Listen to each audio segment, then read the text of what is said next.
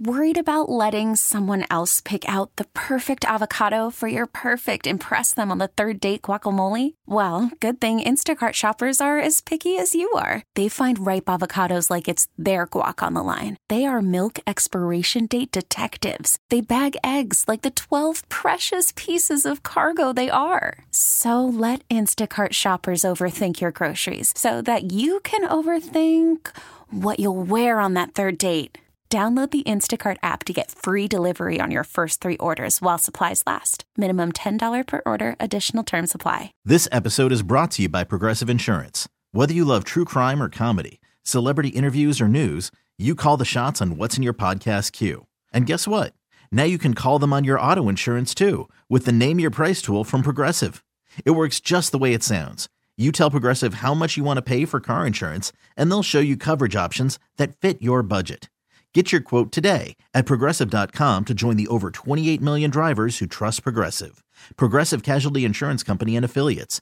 Price and coverage match limited by state law. It's the Sal Sports and Stuff podcast, episode number 18 coming your way. Thanks a lot for listening, downloading, and subscribing. That's right. Subscribe. The best way to do it, go to the Apple iTunes store, subscribe right there. It'll just download automatically onto your podcast app, but you don't have to be an Apple person. You can listen in all different ways and manners. And if you just need to go to WGR550.com, click on Sal Sports and Stuff, find it, go follow me on Twitter. I always put out links to it. Either way, it's great. I'm glad you could do it. I have a goal. My goal is to get this podcast on the top episodes page of the Apple iTunes store. That is a really lofty goal, but I want to do it. Let's do it. Just subscribe. Keep subscribing and tell all your friends to subscribe. Throw me a nice rating or review or whatever you got to do. That would be awesome as well. Episode number 18, also known as the Paul Sear podcast. All right, that's right. Paul Sear was my favorite Sabre growing up. He was number 18, and that was after Danny Gare wore 18. And Danny, since I'm in this business now, Danny's become a friend of mine, and I always joke with him, see that 18 hanging up in the rafters? That's not for Danny Gare. That's for Paul Sear.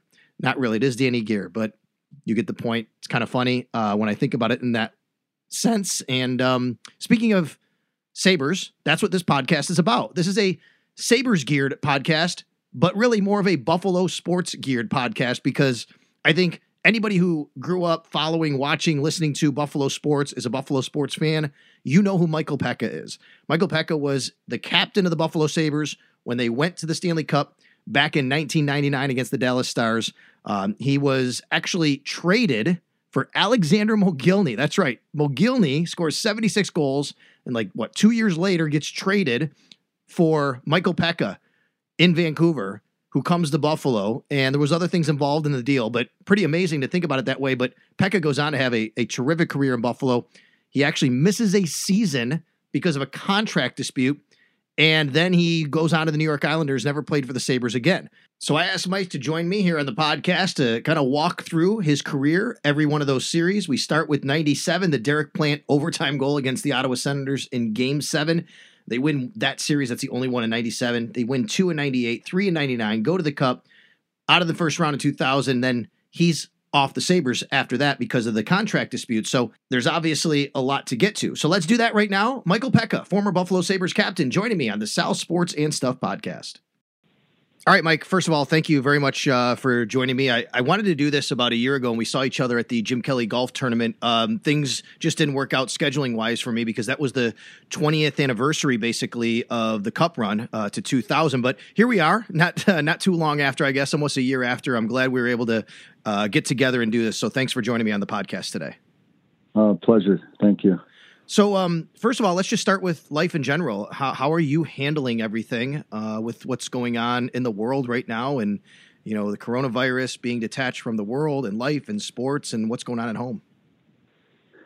Well, it's different, that's for sure. I think you try and make the most of anything. So we're enjoying family time and doing a lot more things as a family, whether it's walks with the dog or whatever it is in the house. We're taking advantage of that time together because, not too far down the road, both our kids will be out of the house. So we're just going to enjoy the moment and, really hope that things can get back to some form of normalcy soon. I think haven't really felt this way about kind of the United States war. I know it's a global pandemic, but just how it feels different, unlike anything we've ever experienced. Not much like right after 9/11, where it's something like, is this really happening? It just doesn't seem like this would really ever happen in our lifetime. And you're left kind of digesting it, and on a daily basis, seeing what's different, what's new, what's improved, what's gotten worse, and you just hope that we get back to our lives here soon. How old are your kids? You have kids right now. How old are they? 19 and 16. Wow. So teenagers, really, like you said, kind of close to being out of the house. It's got to be tough for them not to see their friends. I would think, especially kind of the 16-year-old who is probably a little bit cooped up. Yeah, they both are. I mean, she misses being at school. So it's tough. The good thing, she's got, her online classes still going on, and she's got her art to keep her occupied. But as a kid, especially, being cooped up is a tough thing to go through.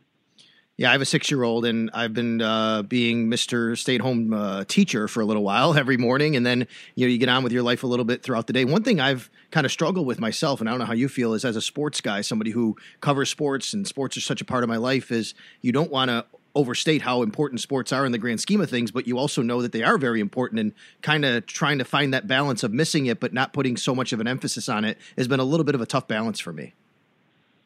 It has. I've enjoyed watching a lot of these replays of a lot of different sports, but that gets, you can only take that so long. You want to see, especially this time of season we're getting, it's one of the greatest times of the season for sports almost. So you miss it. The playoffs are around the corner. The golf majors are supposed to be right around the corner. A lot of things going on in Major League Baseball. So it's as a sports fan, it's tough. There's no doubt. Well, I want to get into the classic games that are being shown, especially for the Sabres, but let's start out and talk a little bit about your career and, getting into the NHL and how you came to Buffalo. You are the answer to a trivia question. I don't know if a lot of my listeners might even realize, especially some of the younger ones, you were involved in a trade for a very, very popular big name Buffalo Sabre. I'm sure you do, but you know who you were traded for and who the package you came with was, right? When you came from Vancouver to Buffalo, I'm assuming? I do. It was Alexander Mogilny, who was one of the most prolific scorers in Sabres history. Just walk me through when you were first traded from Vancouver to Buffalo, knowing that here's Alexander Mogilny, former, 76 goal scorer. You're getting traded for him along with Mike Wilson coming to Buffalo. Yeah, it was it was actually kind of a weird couple days because I was still in Vancouver. I was kind of going to spend the weekend up in Whistler at Trevor Linden's kind of stag weekend. And then I remember the one morning getting a phone call from my father, which it was the NHL draft day. And I got a call from my father saying, "Did you get traded?" I go, "I don't know." I said, "Your call just woke me up." And he goes, "Well, your aunt was at the mall and saw it on the TV that you got traded." I said, "Okay, news to me." So sure enough, I click it on the TV and see that I got traded before I even got a phone call. So my aunt in a grocery store mall found out about the trade before I did. But then shortly after that, I got a call indicating, that I did in fact get traded, and kind of went on from there. And it's before internet. That's before Twitter. It's funny because you had to if you hear that, you have to find a television and find out what's going on. And it's not like the NHL is just, you could just scroll and look up Elliot Friedman on Twitter or something like that. Right. And it's not just that. I think that team in Vancouver, that 94-95 team, maybe 2 guys or 3 guys had cell phones. So it wasn't even like cell phones were, circulated throughout our lives. And, I had a house phone, and they may not even had my house phone number. I don't even know. So it was an interesting experience, but I wasn't dejected by it. I was excited by it and looking forward to it. And what did you know about Buffalo at the time, about the Sabres? I know you grew up in Ontario, right? So you obviously were familiar with the team, the organization, I would expect. Yeah, so as a kid, I listened to a lot of Blue Jays games on the radio, and I also listened to a lot of Sabres games on the radio. Just at times, if I was just sitting in the backyard and stuff, and listening to Ted Darling, announce Gilbert Perreault and Phil Housley and Tom Barrasso and Danny Gare, and so I was quite familiar with the team, the organization, not extensively, but enough to know that it meant a lot in the city of Buffalo, like a lot of teams do. So I was excited about it. I was going to be closer to home. Obviously, I wasn't, hundreds and hundreds of miles away. I was going to be just a short drive down to QEW for my family to get the game. So from that perspective, it was exciting. Yeah, you and I are almost the exact same age. That's great. Those early 80s teams are my wheelhouse too. Barrasso. I was actually, all confessions, I'll have to tell you, I was a Paul Cyr fan, okay? Mike, he was a guy, couldn't hit the broadside of a barn with a slap shot, but those were the teams I grew up on with Dave Andrechuk and Housley and those. Those were some fun teams actually to watch. They really were. I mean, in street hockey, I do the Foligno jump, and it was some great teams. I mean, I used to imitate the Ted Darling calls. That's great. So it was. I did have some connection to the team. All right, so let's go on to your Sabres career here. You start off 95, 96. You're there for 5 years, but it's interesting because I was looking back over again and the progression of the team. The regular seasons weren't better. They're actually kind of worse or where you would finish, but you guys had more and more playoff success as you went on. What do you attribute that to? I just think the way our team was made up, I think throughout an 82-game schedule, obviously we relied heavily on a defensive style. We did have guys that score, Miro Shatan could score goals. We had some good offensive defensemen. But it was a collection. I think we relied on being a 3-4 line team.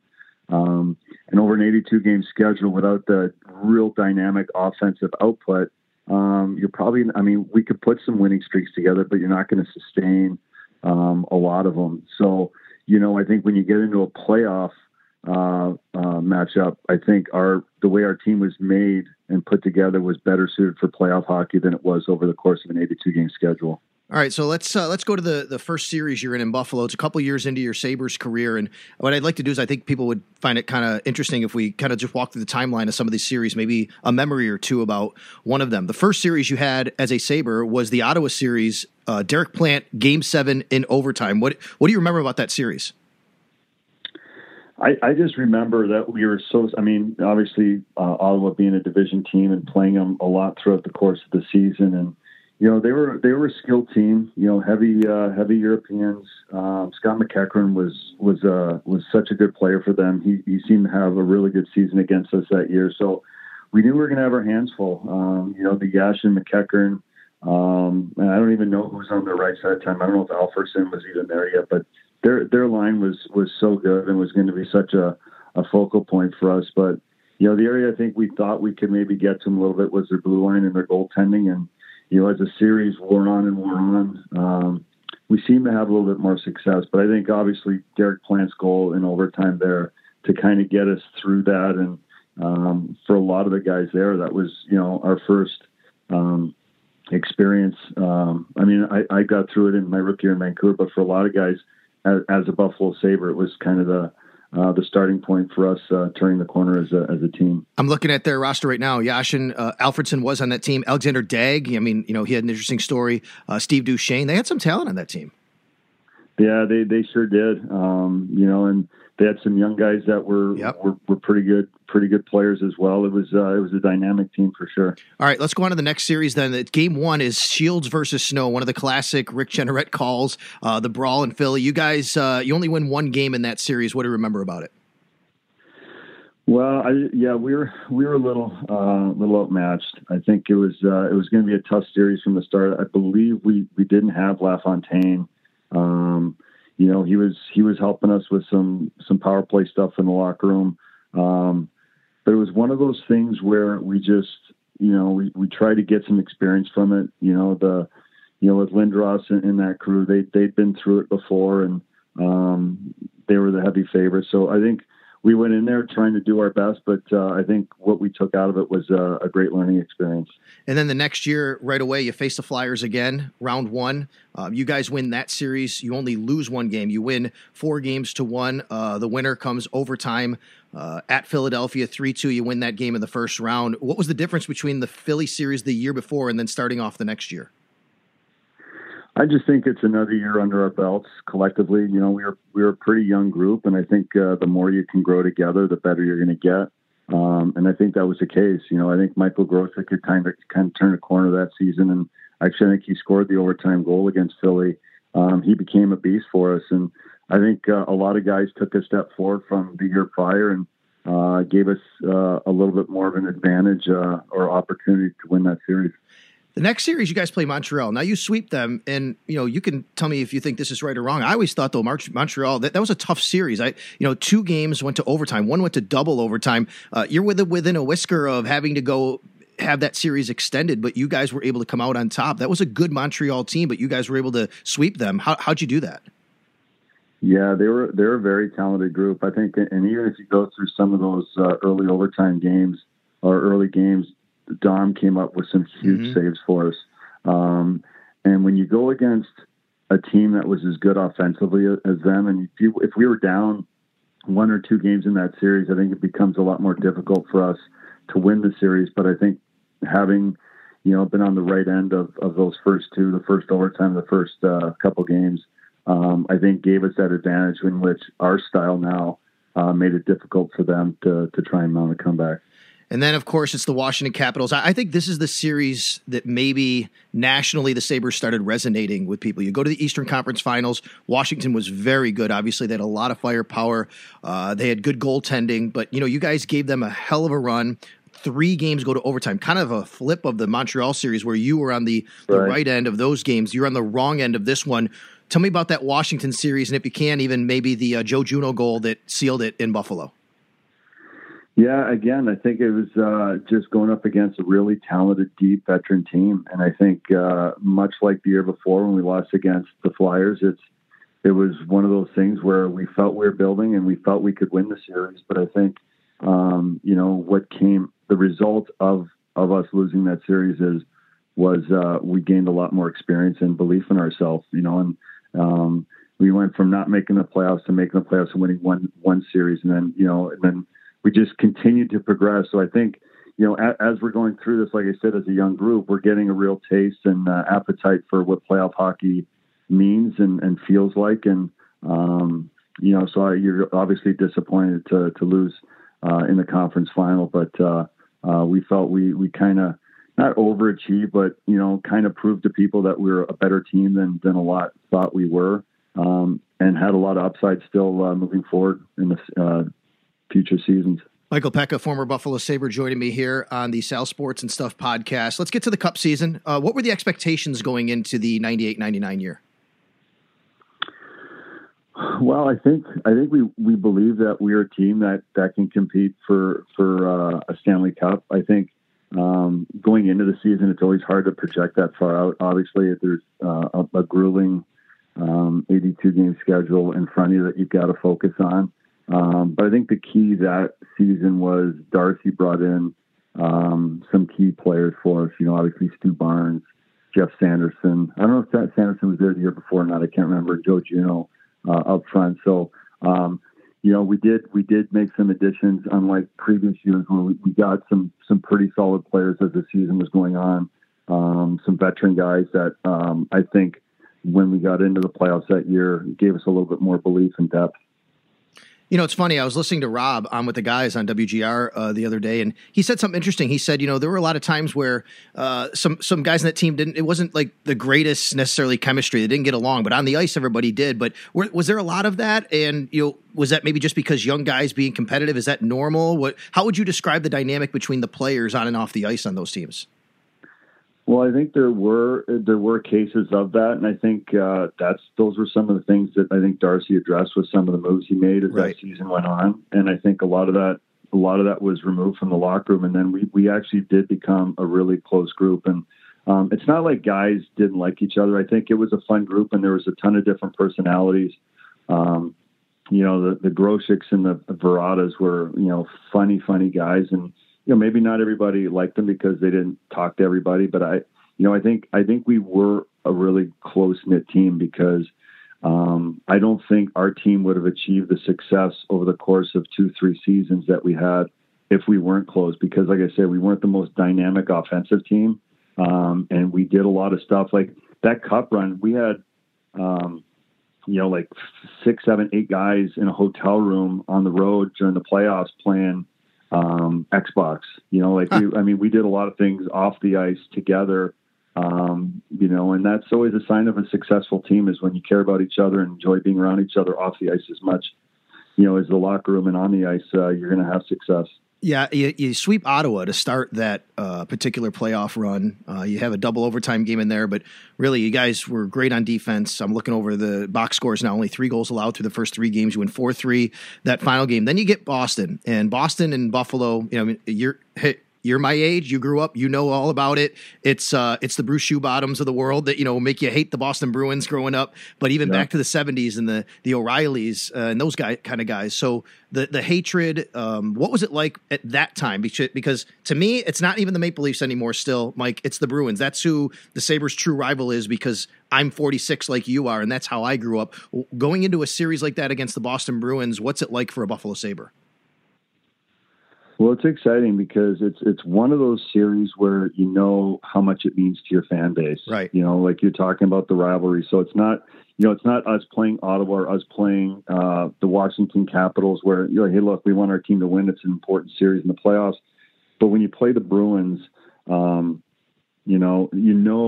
fans, young and old, because the old ones have lived through the rivalries of the past, and the young ones have heard from all the relatives of what the rivalry means. So that there's a little bit more of an emotional investment in your fan base in a series like that. So it makes it so much more exciting. Yeah, no doubt. I'll tell you, the first time I ever truly cried after a sporting event was Game 7, 1983, Brad Park scoring on Bob Sauvé. That just crushed me. So ever since then, it's got to be Sabres and Bruins are the true rivalry in my mind. But obviously, we go back to the Sabres and the Maple Leafs for a lot of people. And even though you guys weren't the true rival in division at that time, like you were before and you are now, Sabres, Maple Leafs, Toronto, they get back to the conference finals. You get back to the conference finals. What kind of pressure did you guys feel as an organization, as a team going against your border rivals? You know what? We were such a fun, loose group by then. I think we were for the most part, but when we got there, like we didn't have a sense of nervousness in our locker room. I think, again, based on the experience we gained from the Washington conference final the year before, and I think we had a lot of confidence going into that series. And for our group, being the way we're made up, starting on the road, I think was a blessing for us. What do you remember about that Maple Leafs team? Because if I remember, I'm going to try and go back through their roster a little bit. Let's see, who do they have on this team? I'm trying to think. Well, obviously Domi was there, Felix Potvin, but what do you remember about that team? Well, I mean, anytime I thought about a Leafs team through that kind of era was, Matt Sundin, and Matt Sundin can do a lot of dangerous things at any given time. And, their number one line, I mean, they were good, but they were a little bit kind of spread out with their offense. Matt Sundin was on the first line with Steve Thomas and Lonnie Bahana. So it's not your true traditional number one line. And that's kind of how their lineup was. They'd have, some spitter spatter, some offensive guys, maybe to create some balance in their lineup. And I think our depth at that time was really the difference the whole playoff run. We were able to throw out any of our lines and have success. Like even our fourth line, it was young, but we had Primo and Rasmussen on that line with a designated third forward on that line that was in and out of the lineup. But they were successful for us. They provided a role for us. So I think that's where we were able to come out on top in that series, is just our overall depth. And that whole run, it was, the offensive production from William Zhitnik on the back end, especially on the power play, was huge for us. All right. You'll have to remember me and refresh my memory. Did you, as the captain, touch the trophy after you won? Because obviously there's a tradition. A lot of people don't believe in doing that because it's not the cup. I did. James Patrick begged me not to touch it. And I'm like, all right, whatever. He's the elder statesman, and I'll listen to him. In retrospect, I wish we would have celebrated with it because it was a huge accomplishment. Right. Regardless, I mean, I still felt we could reorganize our thoughts in the coming days and get ready for a Stanley Cup final. But I wish we would have taken the time to celebrate it because we earned the right to. Well, you went to the Stanley Cup Finals, obviously, 99, take on the Dallas Stars. What a loaded team they had, obviously, with Hall and Modano in that group. Did you guys go to Dallas the first game? It's Jason Woolley, shot heard around the hockey world, as Rick Jeanneret would say. As that season goes on, just kind of take me into that series, the game planning. Like, what did you guys want to do against them that you thought you could be successful with? Well, I think first and foremost, we just had to be what we've always tried to be, and that's just responsible on the defensive side of the game and responsible managing the puck, because, you know, they had some really, really wicked offensive weapons that can turn the game offensively really quickly. We wanted to get out to a quick start of the series because we knew they had a grueling series with Colorado in their conference final. And we had youth on our side. We had, I think, the legs and they had a very veteran team. They still had some young guys that were pretty dynamic, but we knew if we can get out to a good start, it would definitely give us a better chance. What was it like playing for Lindy Ruff during that time? I enjoyed it. I mean, you know, I think I've been talking about how we evolved as a team, the players over the course of those 3-4 years. But we also got to witness the evolution of Lindy Ruff as a coach. He was such a good guy in the locker room at that time. He had a great sense of humor, real fun to be around. What about Dom? Obviously, you know, at this point, I think people realize how good he is. Maybe now finally he's getting the national recognition he deserves for how great of a goaltender he was. And just kind of take me into playing with him, knowing he's on your back end, and, you know, what kind of a great player he was. Yeah, no, I mean, we loved him. I mean, I think, but we had such a great admiration for him because what people didn't see is how hard he worked in practice. There's no secret why he was as good as he was. He was a perfectionist in practice and really, you know, worked hard at, you know, sealing up the holes he thought he had. You know, and over the course of practice, he'd take mental notes of who scored and where they scored, and then try and correct that before he left the ice that practice session. I mean, he was a consummate professional. Nobody worked harder than he did at perfecting his trade. So, you know, I always said that, you know, you look at dynasty teams, their best players are the guys that lead in the work department. And I think that's why we were so good, is not only was he a great goalie and obviously made a lot of great saves, but he led by example of how hard he worked. You know, Patty was there and Patty was like that. But you look at the great teams when Detroit had their runs, or, you know, Chicago had their runs recently. Their best players are their hardest workers, and they lead by example, and everybody else in that lineup just kind of follows in behind and does their part. You go to this, you go to the next season, you guys go out in the first round of the Philadelphia Flyers. Was that team spent at all because of all the games you had played, the playoffs and the series? The team had changed a little bit. Was it just Philadelphia was just simply the better team? Yeah, I mean, I don't know if I'd say they're the better team, but I just think that we could have been a little bit run out. I know it was kind of a crazy year where we didn't get off to a great start. Right. You know, it's just, it could have been just our bodies and our minds, and we just couldn't get them riled up for a good start, and then kind of rode those woes for some time. And, you know, as we found out, you know, you can't just turn it on in the playoffs. You have to have some momentum. If not leading into it at some point during the season to get you to believe. But yeah, I think we were just a little bit emotionally, more so than physically, kind of spent. Obviously, that's your last season in Buffalo. I don't know if you knew how things were going to play out. When did you think at some point, you know, this might come to a head and we may have an issue down the road here where everything winds up happening where you miss the season? Did you know after that season, or it just kind of did it build up through the summer leading up? I didn't suspect anything like that at that point. You know, I wanted to just kind of relax, take some time, and then just see where, you know, conversations would start after that. But I think once negotiations started, and I mean, there's a lot of stuff that I don't feel comfortable talking about. Okay. That, you know, that I was told, and different things where I started to suspect that, you know, they were going to leverage everything with the CBA against me, which is totally their right. And, you know, for me, it became more of a principle than it was about anything else. Just the way things were handled. How did you stay in contact with the players that year? You know, what was your interaction with those guys, you know, and watching them play on the ice and off the ice too? I did. I mean, I was at the Northtown Center skating 5 days a week in the morning, and oftentimes, the Sabres, once a week at least would practice after my ice. So I'd see them. I'd talk to Lindy and see how things are going, and he'd see how things are going on my end. And I could tell from some of the younger guys we got in that year, and the hunger of the group.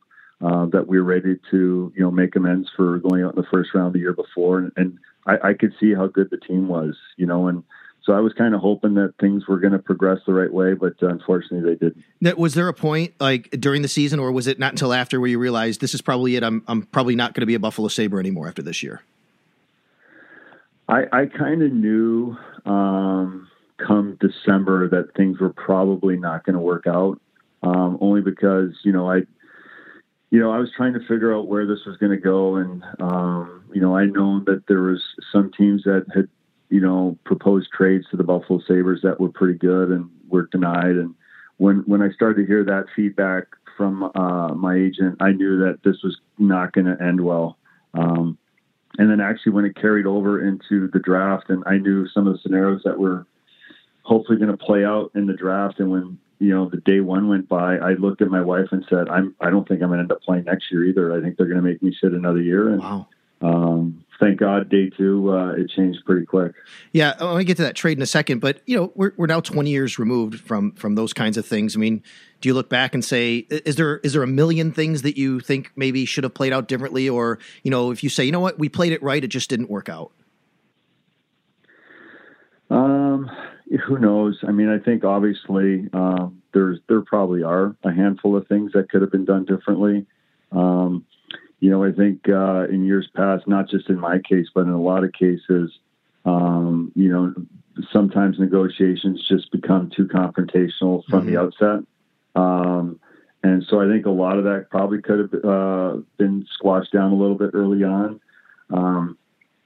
But, hindsight is what it is. But, like I said, even with when we opened the conversation about how to deal with, the self-quarantine and stuff like that. I mean, I look back at that year and saw that I got to play for Team Canada in the Spengler Cup, the World Championship, captain the Canadian team. And I think that was kind of a precursor when they saw me there, allowed me to get an opportunity to play in the Olympics the following year after sitting a year out. So, things have a funny way of working out, but, I really did wish that I could have been a Sabre for a lot longer than 5 years.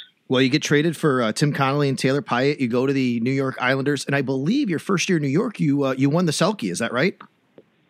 I did, yeah. I had. I was fortunate to have great line mates that year, Sean Bates and Mark Parrish, and I think I wish it could have been a three guy award that year. Mm-hmm.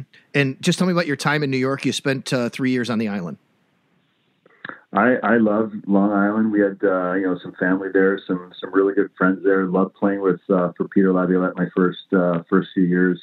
But you can start to see a situation arising where, when I was out with my ACL injury, I'd run into Alexei Yashin's agent after games, and he kept telling me to take my time, which I thought was just a weird thing for him to say to me. And then, as the years went on, I just got the sense from people in the organization that they wanted to set the stage and make it Alexei's team. So, guys like myself and Adrian Aucoin and other veteran players were moved out so they can set the stage for Alexei to kind of take the team. And that was the end of that.